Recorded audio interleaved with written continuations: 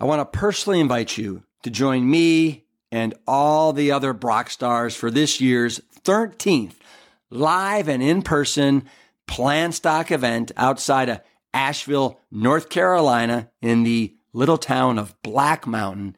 It's 1,500 acres, is loaded with wildlife, trees, trails, streams. It is a nature wonderland. And what's also a wonderland are all the incredible speakers that you get to hang with all weekend long, like Jane and Ann Esselstyn, Dr. Will Bolshewitz of Fiber Fueled, Carly Bodrug, Miss Plant U, Dr. Gemma Newman is over from the UK. We have Dr. Dawn Musalem from the Mayo Clinic, John Mackey, the ex-CEO of Whole Food Market Stores, myself, Brian Hart, and a special appearance by the Plant Bros. Here's the kicker.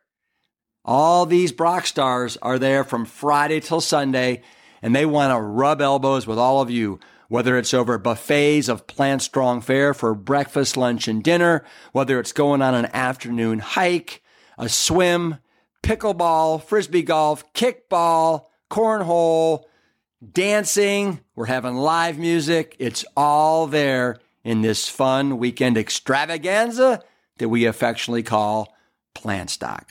Simply go to liveplantstrong.com and then click on Plant Stock 2024 and grab yourself a ticket before they sell out. See you there. When we label foods as good or bad, it's not such a far leap to saying I was good or bad for eating that food. And I think, obviously we want to optimize health and we want our kids to thrive, but we also want to nurture the relationship around feeding. And I think that piece is critical. And when you label foods as good or bad, you do two things. One, there's a lot of judgment. And so am I a bad parent for giving my child these foods? Is my child bad for eating these foods? The other thing that we do that might not be as obvious is we actually set up this hierarchy around food where children believe that, well, broccoli or kale should not be eaten because those don't taste good. I just have to eat those foods in order to get the good foods that I really want. Season 3 of the Plant Strong podcast explores those Galileo moments where you seek to understand the real truth around your health and dare to see the world through a different lens. This season, we honor those courageous seekers who are paving the way for you and me. So grab your telescope, point it towards your future, and let's get Plant Strong together. Hello, and thanks for tuning into the Plant Strong podcast, where I proudly introduce you to the true seekers and the change makers, those who are unafraid to dive deep into the waters of plant-based nutrition and share the results with the world. Last week, I interviewed the godmother of plant-based nutrition, Brenda Davis, about her new book, Nourish, the definitive plant-based nutrition guide for families. This week, I continue with part 2 of this important topic with co-author and pediatrician, Dr. Reshma Shah. I know it's hard and sometimes seemingly impossible to bring an entire family on board the plant-based journey with you. There can be a lot of fear around community, judgment, nutrition requirements. I understand. I also know that you want what's best for your families, and it's time we have positive conversations around food with your doctors, friends, and especially your family. The book gives families the tools, resources, and even fun recipes that will bring joy, abundance, and most importantly, nutrition back to the family table. It will also instill confidence that you're making great decisions for the benefit of your family. Enjoy. Welcome to the Plant Strong podcast. Today I have the pleasure of speaking with Dr. Reshma Shah. She is the co-author of this fantastic book, Nourish. As you know, last week we had Brenda Davis on the podcast, and Brenda was telling us, Reshma, that you two met on an airplane. You just happened to sit next to each other, and then this kind of magic connection happened. How did that happen for you? So we, as Brenda mentioned, we were both flying down to Southern California for the Plantrician Conference, and she happened to be sitting in the same row with me. And I mean, I felt like I was sitting next to a celebrity. There was Brenda Davis. She was one of the speakers of the conference, and she, she's so humble and just so down to earth. She sort of introduced herself and she said, "Oh, I'm Brenda Davis. I'm actually one of the speakers of the conference." And I thought, I know exactly who you are. You don't have to introduce yourself. And we just ended up chatting like old friends the entire flight down. And then she offered me a ride in her car to the conference. So we continued talking. And I think we just immediately took to one another and stayed in touch, through the course of that year. And then the following year, we met at the same conference. And I remember the last day of the conference, we were having breakfast together. And I was just asking her for professional advice because she's such a pioneer in the movement. I mean, she's been doing this for longer than, I feel like I'm such a newbie compared to her. And I was just asking her for some professional advice and kind of how she made her way. And, she just said, well, we could work on something together. And my heart was just beating so fast. And on the plane ride back, I started drafting the notes for the book. So that's how it happened. Right. And so is Nourish your first book? It's my first and only book. Yeah. Yeah. And how was that process for you of writing the book? Was it arduous? Was it, fantastic? Just a combination of everything? Yeah. I mean, I think there were definitely moments of stress, with certain deadlines and page counts and all those things. But I have to tell you that as a first-time writer, having a partner like Brenda was just so comforting and reassuring. And I think we each had our ideas of what we wanted to sort of bring to the project.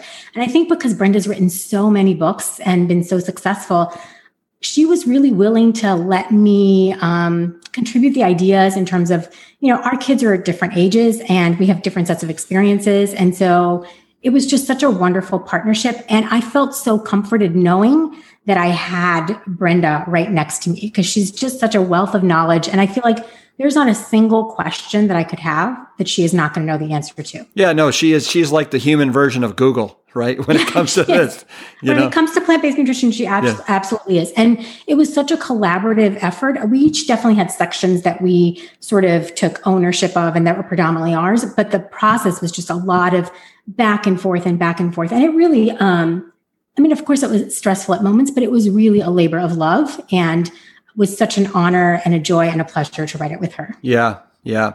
Well, I know that the book has been broken up into 4 main sections. What I really love to delve into with you today from Nourish is talk about confidence. Yes. Part 3, because I think that to me is a place where I think a lot of families could use a lot of help, especially with everything that's going on right now in the world. You've got all these amazing documentaries that are out there. You've got a climate emergency that is really, threatening, I think, potentially our species. I think you have the continuing evolution of us as a species, where we're kind of realizing, this eating animals isn't really in alignment with my values. And so I think you have more and more families that are trying to come on board and trying to figure it out, and they're having a hard time doing it. So I'd love to talk with you about families and getting families on board, some of the struggles and all that stuff. So maybe we should start with this. As people are making the transition, I think that we sometimes classify certain foods as bad foods and good foods. And I think you guys are like, we shouldn't do that. That's not good. So you want to talk about that? Yeah. And I think it's such a critical conversation because when we label foods as good or bad, it's not such a far leap to saying I was good or bad for eating that food. And I think, obviously we want to optimize health and we want our kids to thrive, but we also want to nurture the relationship around feeding. And I think that piece is critical. And when you label foods as good or bad, you do 2 things. One, there's a lot of judgment. And so am I a bad parent for giving my child these foods? Is my child bad for eating these foods? the other thing that we do that might not be as obvious is we actually set up this hierarchy around food where children believe that, well, broccoli or kale should not be eaten because those don't taste good. I just have to eat those foods in order to get the good foods that I really want. So I think every family is going to have their sort of own words and terminology that they use around these foods. Some people call it fun food. Some people and I think the more that we can sort of take these labels away and just encourage our children to eat a variety of nutritious foods without labeling them or without judging them, ultimately, first, they're going to eat more of the foods that we're sort of offering. And secondly, they're going to have a long-lasting relationship that's grounded in joy and abundance around food. Yeah. And yeah.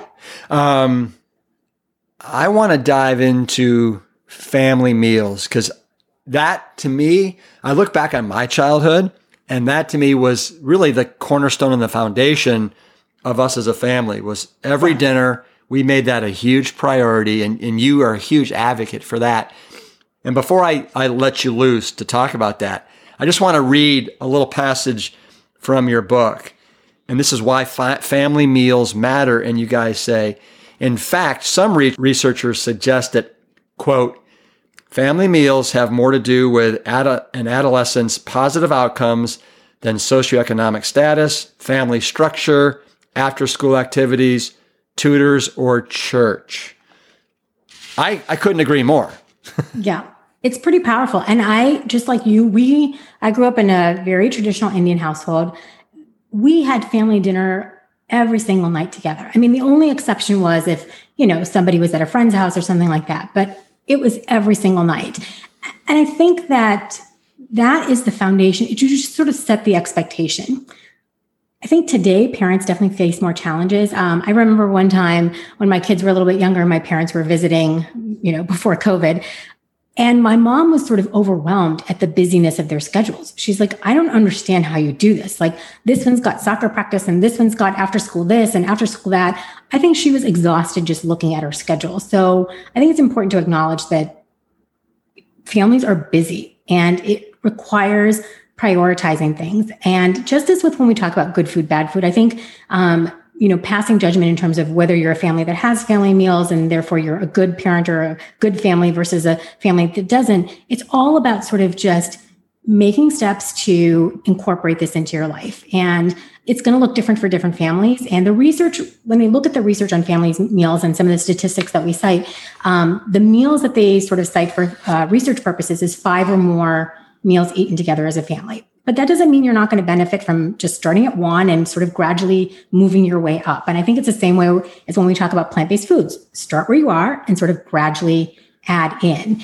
And there's also been research to show that it doesn't necessarily have to be the dinner time meal. I mean, I think for a lot of families, it's the easiest time of day to come together, but it could be, breakfast, or even if you've got a kid that's got late night practice, when they come home and if they're eating a meal at home, sit with them at the table with a cup of tea. It's definitely about the food that's being served, but it's also about the time that you take to connect with one another and sort of slow down. And we also talk a lot about strategies about what you should and try to avoid to do at the dinner table as well. Yeah. So what are some simple things? So I can kind of tee you off because you have some stuff in your book, but like you have something like set the table, something as simple as set the table. Yeah. And I think sometimes people will sort of construe that as like, oh, you want me to get flowers and fancy right. plates. And it's not about that. I think it's just when you sort of clear the table, just move all the papers and the schoolwork or whatever, set the plates. We like using cloth napkins because it's, better for the environment. It sort of signals to your family, this is important and this is precious.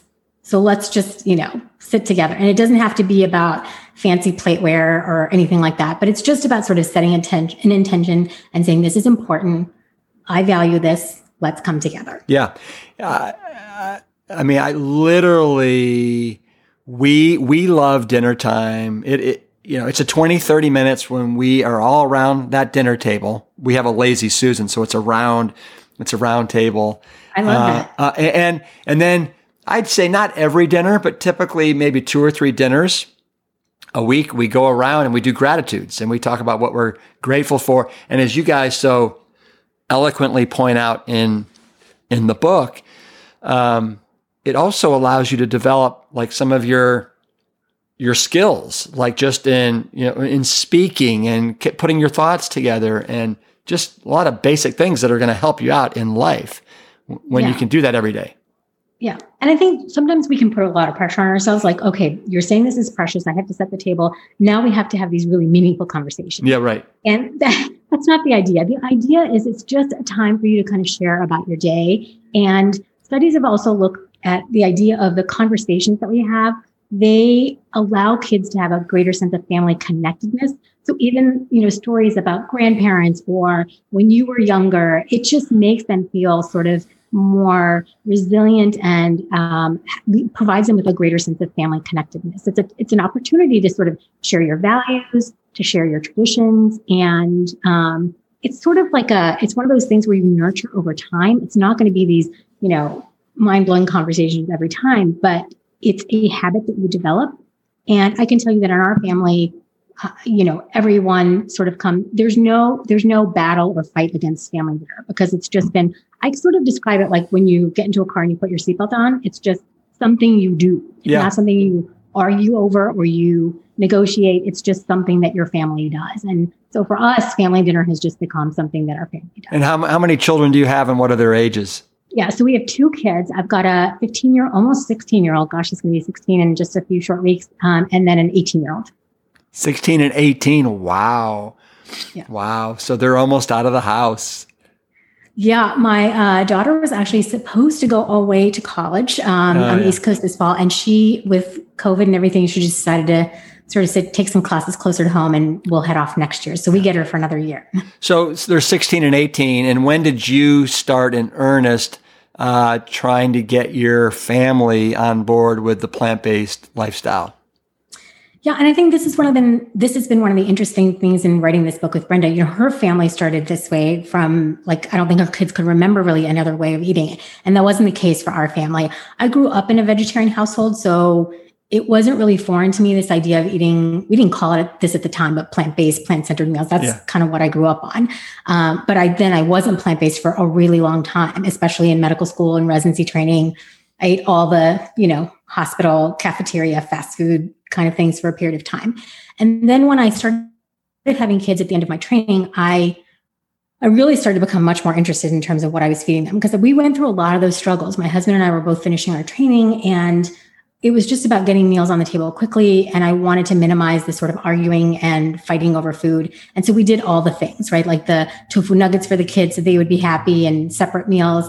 And I would say when my kids became more school age, I really became interested in, we always cooked a lot at home. We always ate a lot of plant-centered, plant-focused meals. But then in earnest, I would say it's been about 10, 12 years. Oh, wow. It was a very gradual process for us. So first it was just about, cooking more at home and doing all those things. And then the more I started to learn, I came to understand that what my parents sort of raised us on was actually the way we were supposed to be eating. And so gradually kind of came back to more of a plant-based, plant-centered diet, and brought my family along on the journey. And then I think, I've been fully vegan now for, vegetarian for a long time and vegan for about 5 or 6 years. And it was a very slow going process for my family too. They weren't fully on board right away. So I can definitely relate to parents who are, find it challenging to kind of help their family make the transition. And, Well, and I know that in the book you mentioned how, you were mentally there, like you were in, and you were trying to bring your family on board, because they were playing catch up, and, you didn't want to be impatient with them, and you mentioned how, another one of the reasons for eating this way is it's around compassion. And so you want to be compassionate for those that you're trying to bring on board too, and not stress them out with it as well. And I would say my husband's also a physician, and for him, he eats a healthy diet, but for him, it was the animal issues that sort of finally said, okay, I'm in. And so I think it's important to meet people where they're at and really just celebrate the food as much as possible, because that's really the best way to kind of bring people on board. Yeah. Well, I like that you have a quote in the book too, where you say that you finally jumped in, and this was probably 5 or 6 years ago when you decided to go, all in. And you said that it wasn't about being perfect, but rather being centered in my values. Yes. Which I really liked. Can you expand on that? Yeah. I mean, I think, as a pediatrician and a healthcare professional, I was definitely drawn into this way of eating by the health aspects. I mean, I think it's just, there's no doubt in my mind that eating a plant-centered, predominantly plant diet is really good for our health in terms of all the prevention of chronic diseases and reducing our risk of heart disease, all these things that we know of. But really, it's sort of like then you go down this rabbit hole, then you're like, oh, wait a minute. But now that I'm willing to look at this, it's also good for our planet.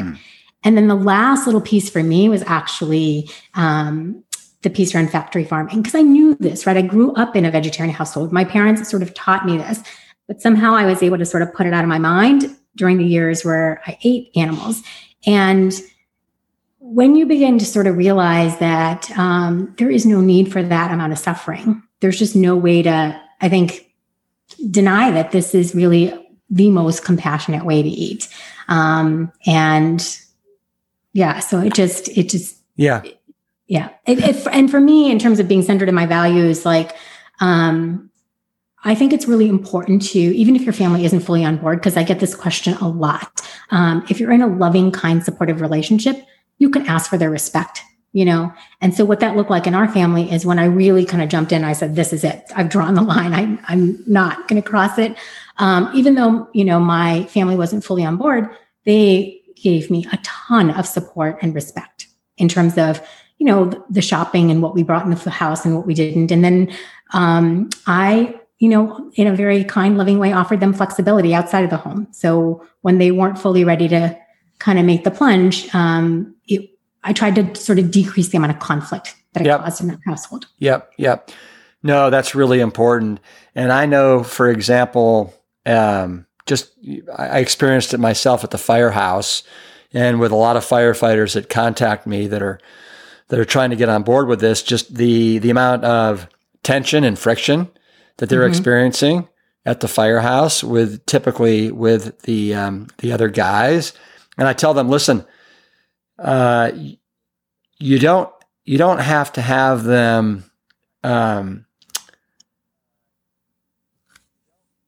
here's in the most loving, caring way with these other male firefighters. You have to let them know, listen, all I'm asking is for you to support me, not sabotage me. Yes. Right. I couldn't agree more. And so many of these firefighters, unfortunately, will just continue to just belittle and nitpick and not leave it alone, to the point to where, a lot of these firefighters, they just want to get along. And so they're going to do anything that it takes to kind of go along with the flow here, almost if it means the expense of their health along the way, which is kind of unfortunate. But so it's important. It's like you just framed it up. It's so important to have that conversation and have it the right way. Yeah. I was just having this conversation with a good friend of mine, and she's vegan, she's plant-based, and it's amazing. Like, she's just trying to eat her lunch. There's no, and other people are commenting about, like, all the questions, the protein and the this and the that. And it can be sometimes challenging, because I think people feel like when you're eating a vegan diet, when you're eating a plant-based diet, that somehow you are judging them for not doing the same. And it couldn't be further from the truth. And I always think about it as an invitation rather than an expectation or an imposition. Whether it's with your friends, with your family, with perfect strangers, even sometimes, you can just approach it from a place of inviting them. Yeah. No, that's nice. I want you to consider joining our new Plant Strong community. Near the end of last year, my team fell in love with this new platform that allows us to communicate and connect with as many people as possible while hosting our online events, supporting our coaching programs, and avoiding Facebook, which we've heard again and again that folks are wanting to move away from. In January, we unveiled our new free Plant Strong Challenge inside this community and watched as thousands of you made the commitment to join and support one another in eating more plants. If you haven't joined, I invite you to do so. Simply visit plantstrong.com today and click to sign up for this challenge. You'll be surrounded by a fiercely supportive community and have a chance to participate in live Q&As with me each month. I can't wait to see you on the inside. Thanks. Let me ask you this. So as a pediatrician, what are you seeing in children, or have you seen over the last decade or so? Is it pretty unfortunate, the state of most children's health, or what's it like? Yeah, and I think I've seen it from both perspectives. I definitely see children who don't have access to a variety of healthy foods. Our school lunch programs don't necessarily prioritize that. I think that families are really busy with, both parents working or multiple jobs, and they definitely face a lot of challenges. And in all my years of clinical practice, I've never met a parent that doesn't want the very best for their child. And I think usually it's either a lack of availability of foods or finances or time or any number of things that sort of get in the way. So I think parents do need support in terms of knowing what a healthy diet is. They really are looking for some practical tips and strategies that can help them to get there. And I think that parents want to feel supported and not judged about their food choices. Yeah. So that's one thing. And then the other thing that I've been seeing more, I think, over the last several years is, one of the things that we've been targeting is pediatric obesity. And I think it's definitely a concern and a problem. But I think that we need to be very careful with how we have these conversations with kids and with families, because it can affect their self-esteem. It can affect the way that they see themselves in the world. And I think we have to be much more protective of our children when we have these conversations. We want them to be healthy. We want them to thrive. We want them to eat a healthy diet. All these things are very true. But at the end of the day, I think that when we focus exclusively on the weight, we just completely miss the most important conversations that we should be having, focusing on family meals, focusing on providing a variety of healthy foods. Mm-hmm. And then sometimes I think what happens is, if that child sort of falls in the normal range of the BMI, we think we don't have to talk about diet at all. And I think we should be having the same conversations about food with each and every family. Well, what are you seeing as far as prediabetes and type 2 diabetes in some of your patients? Yeah, as a pediatrician, when we moved to California, I don't have my own clinical practice. I work more sort of in the urgent care setting. So over the last several years, I haven't been seeing too much of that. But I certainly do see kids coming with a variety of health-related problems that are based in nutrition, whether it's hypertension or I think one of the most common things I see is chronic constipation. And a lot of that is directly related to diet. But we know that kids are getting diagnoses of type 2 diabetes and elevated cholesterol and hypertension, and providing support for families so that they can offer the foods that can help with these conditions is really essential. But again, I think that all kids, not the ones that are just pre-diabetic or, borderline hypertensive, all kids deserve the same information, because BMI is just sort of one marker or one indicator. And it doesn't go into the sort of relationship that family has with food. And, the focus on family meals and enjoyment, and the same things I think are true for all of these families. I had this one child I'll never forget, who had seen her pediatrician and then came in about 6 months later because the mom said that she just wasn't eating anymore. And, she was having problems with her appetite. And initially I thought it might be reflux or something like that. And I dug a little deeper and I found out that at her well child care 6 months ago, her BMI had plotted in the, abnormal range and in the higher range. And it was recommended that they modify their diet. And I think she was 11 or 12. What that child heard was, there is something wrong with my body. And she started restricting her food intake.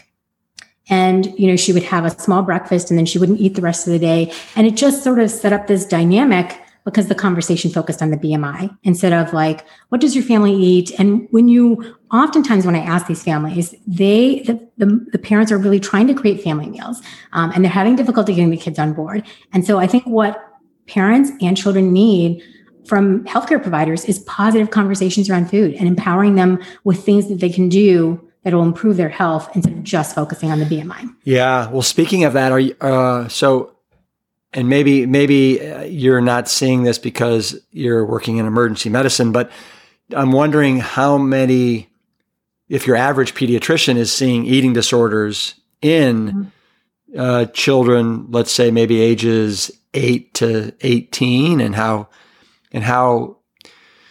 frequent that is becoming, if it's becoming more and more kind of a thing.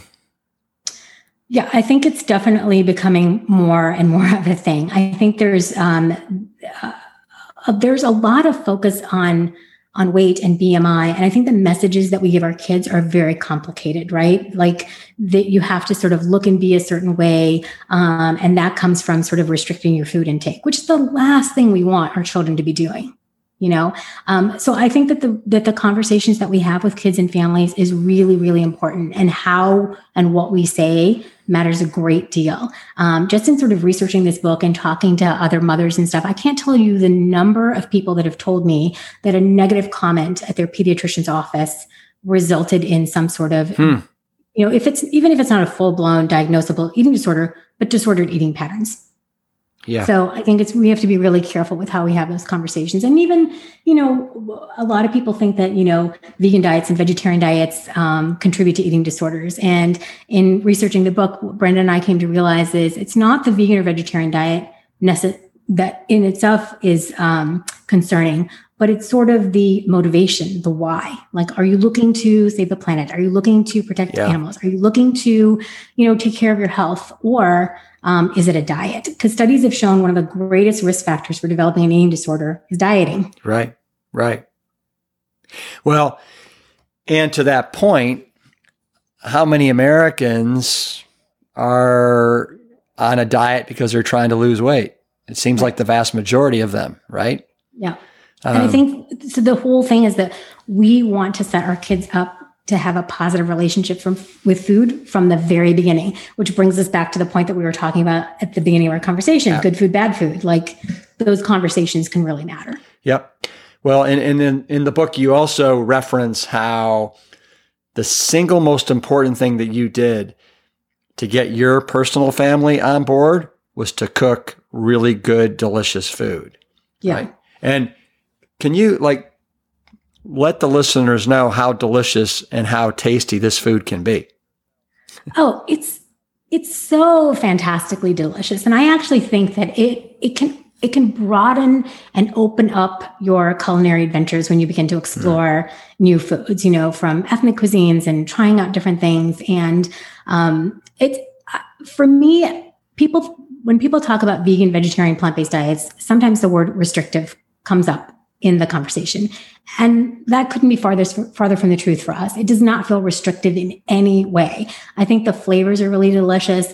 One of the things that I did when I sort of went full in terms of the plant-based journey was I took a 6-month-long plant-based professional cooking course through Ruby. Yeah. And it was such a phenomenal experience. And my kids, who were quite a bit younger at the time, they were so intrigued by the fact that I had homework, and they would critique the meals, and they would tell me, oh, I think this needs a touch more seasoning, or you need a little more acid in this. And so getting the kids involved and, making it sort of a fun and joyful process. I think for those people that are not comfortable with cooking, my message would be just start. Don't start with complicated recipes. Start with simple things, make family favorites, and then just try to make them more plant-based. And it doesn't have to be complicated. It doesn't have to be gourmet. It really is just, experimenting, trying, seeing what your family likes, get the kids involved, make it as fun as possible. Well, I think you're exactly right. I mean, look at this as an adventure. Yes. An adventure where you're exploring all these, literally 99% of the food on the planet comes from plants. and yet most people, they only really circulate around a dozen or so different plant-based foods, if that. We actually just planted a garden in our backyard, that coincided with COVID.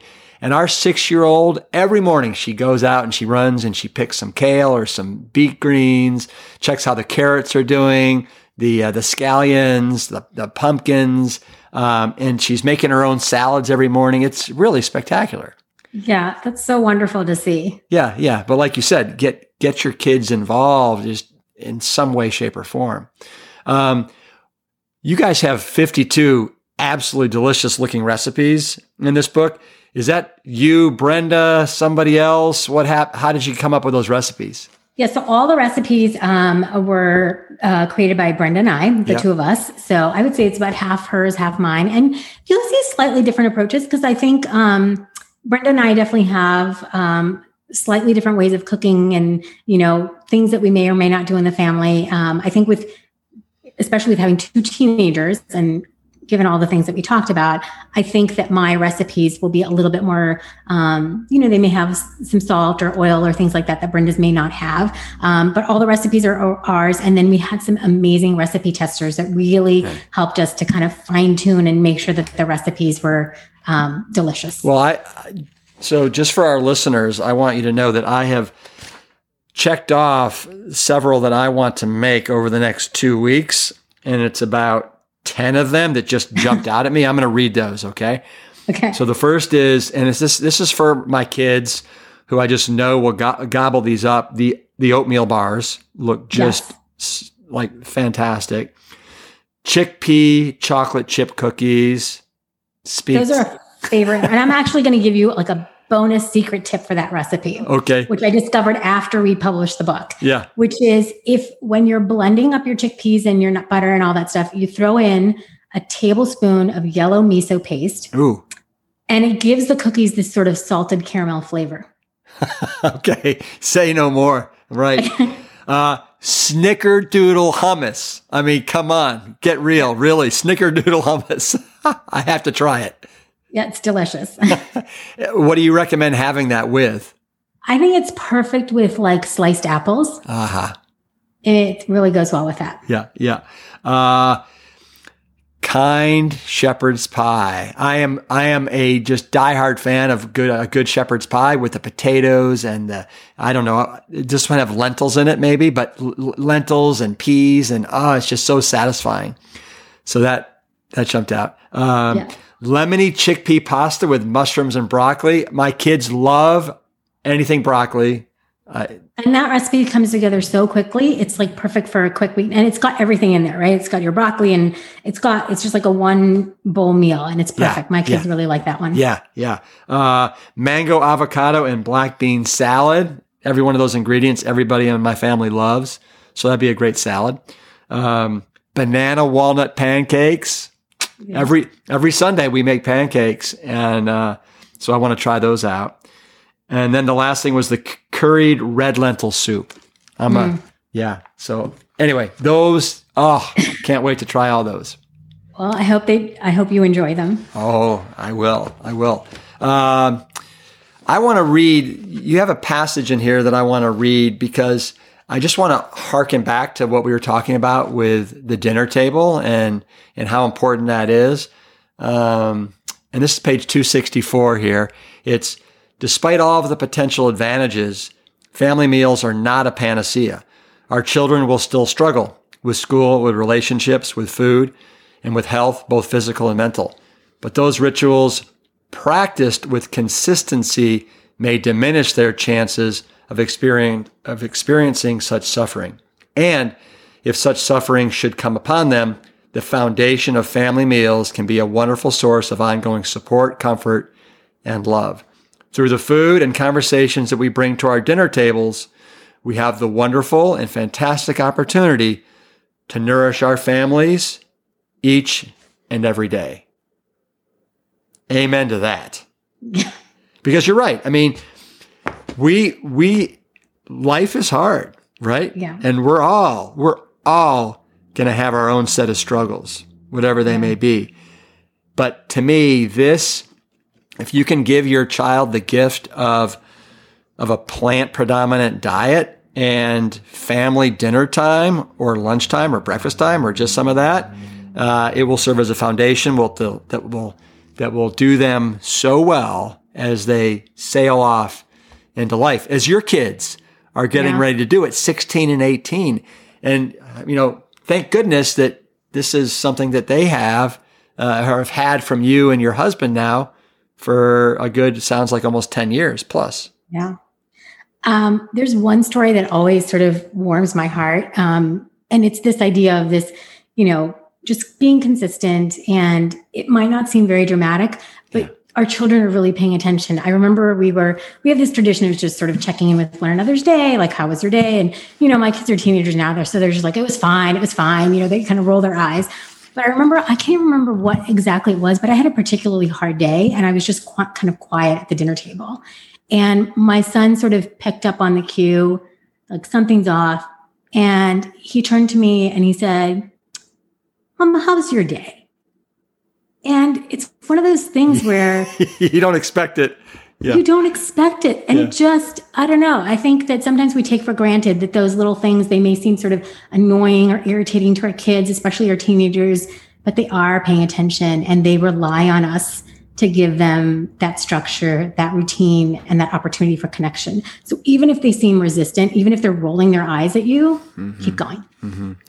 Well, absolutely. And, another thing that you write about in the book that I completely agree with, and again, why I said that the gift that you've given your children by bringing them on board with this lifestyle is that a lot of times I think the palate that our children develop, as they're growing up, will then kind of become a pattern into adulthood. Absolutely. And so what a great gift. Yeah. But I think I will also say that is very, very true. And I completely agree with it. But no matter where you are, it's like not too late to start. Because sometimes parents will read this book or they'll come to me and they say, but my kids are already like 10 and 12. Like it's too late. I've messed up already. And that's not the case. Like they are flexible, they are resilient. And if you invite them along, you just be persistent, be patient, and they will come along. So even if your kids are older, it's not too late. Good point. There's so many different, parts of the spectrum. Like my father, for example, I was talking to him just the other night and he was telling me how he is right now counseling a 91-year-old male, right? Who's just getting on board now because he wants to kick the heart disease and, go into his hundreds. Yeah. It's never, I don't think it's ever too late. And I think it's just, it's wonderful. Yeah. If your dad can support someone at 91 years of age, then we can definitely support a 9-year-old, right? Yeah. Totally. And, and my kids, they have they have this gift of, they don't know any other lifestyle. Right. And so they don't have they've never had any cravings for cheese, for meat, for dairy, that kind of stuff. Now I do want to, let listeners know that they do love, right, some of the plant-based ice creams and some of the plant-based, Beyond Meat, hamburgers and some of the diet cheese on their pizzas. But, they're 6, 11, and 13, and I'm okay with that right now. Yeah. Because I think studies have also shown that the more restrictive that you become with those things, the more they're going to want them when they're sort of away from you. And I think modeling that behavior, like it's perfectly fine. And, like what we do 80 to 90% of the time is so much more important than being perfect. Yep. Yeah. It puts a lot of pressure on kids and families, I think. Yeah, totally. Well, Reshma, this has been absolutely delightful. I want to thank you and Brenda for writing Nourish for families. It is and can serve as one of the true clear paths to get family on board in a very, very, I think, manageable and an accessible way. So thank you for this contribution. It's really wonderful. And thank you so much for having both Brenda and I on. We're just so grateful for your support and for your beautiful words about the book. Your endorsement was just, it really warmed our heart to have such kind words from you. So thank you for those. Well, and thank you for that wonderful gift package that you sent me. Oh, yes. That was really delightful. That's my mom's homemade garam masala. Like you won't want any other garam masala after using hers. Yeah. I can't wait to dig in and try it. Now, is that something that I could use on that red lentil curry dish? Oh, absolutely. I mean, I on my website, I actually have a recipe for chana masala, and I use that garam masala for that. The other thing you can do that I love doing with that is just putting it on some chickpeas and roasting them. With a little salt, and it just gives it a nice flavor. Ooh, that reminds me of one of the things that you mentioned in here is just an easy dinner was these pan dinners where you just sheet pan dinners. There it is, sheet pan dinners. Where go ahead, describe a sheet pan dinner. So it's basically, you just kind of throw everything on a sheet pan and just roast it. And so I usually like to do either some chickpeas or tofu, whatever veggies you have, maybe some sweet potatoes or regular potatoes. And then if you've got either a homemade or jarred pesto or something like that, it's just a really quick weeknight dinner. And I think it also, when you're at the end of the week, when your groceries are kind of straggling and you've got like half an eggplant and a couple bell peppers and you don't really know what to do with all, just throw it all in a sheet pan, and roasting it just brings out the sweetness. And especially now as we're in fall and winter weather, I think it's perfect. Yeah. That's one of our favorite things to do with onions, and any kind of potato. And then towards the end, I'll pull it out and I'll throw in some, usually some frozen corn, and have that kind of, with it as well, kind of give it a little sweetness with every bite. But, So before I let you go, let me ask you this. What time of the day is it there? Like noonish?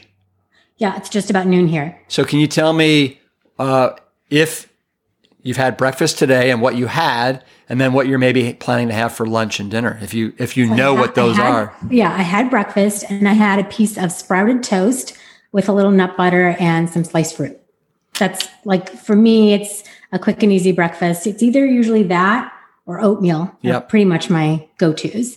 And then for lunch, what I do for lunch is just whatever we have leftovers, and then I'll find some greens or other vegetables, and I just kind of all mix it together. So my favorite lunch is basically leftovers plus greens, and that's pretty much it. Yeah. That's lunch. And then tonight for dinner, we are going to have, because I always have to have in my mind what dinner's going to be. We're going to have a French lentil soup with some kale. And then my kids I make this like flatbread with whatever veggies we have. So I'll do like a flatbread with veggies and just like a salad. So that's for dinner tonight. That all sounds really, really delicious.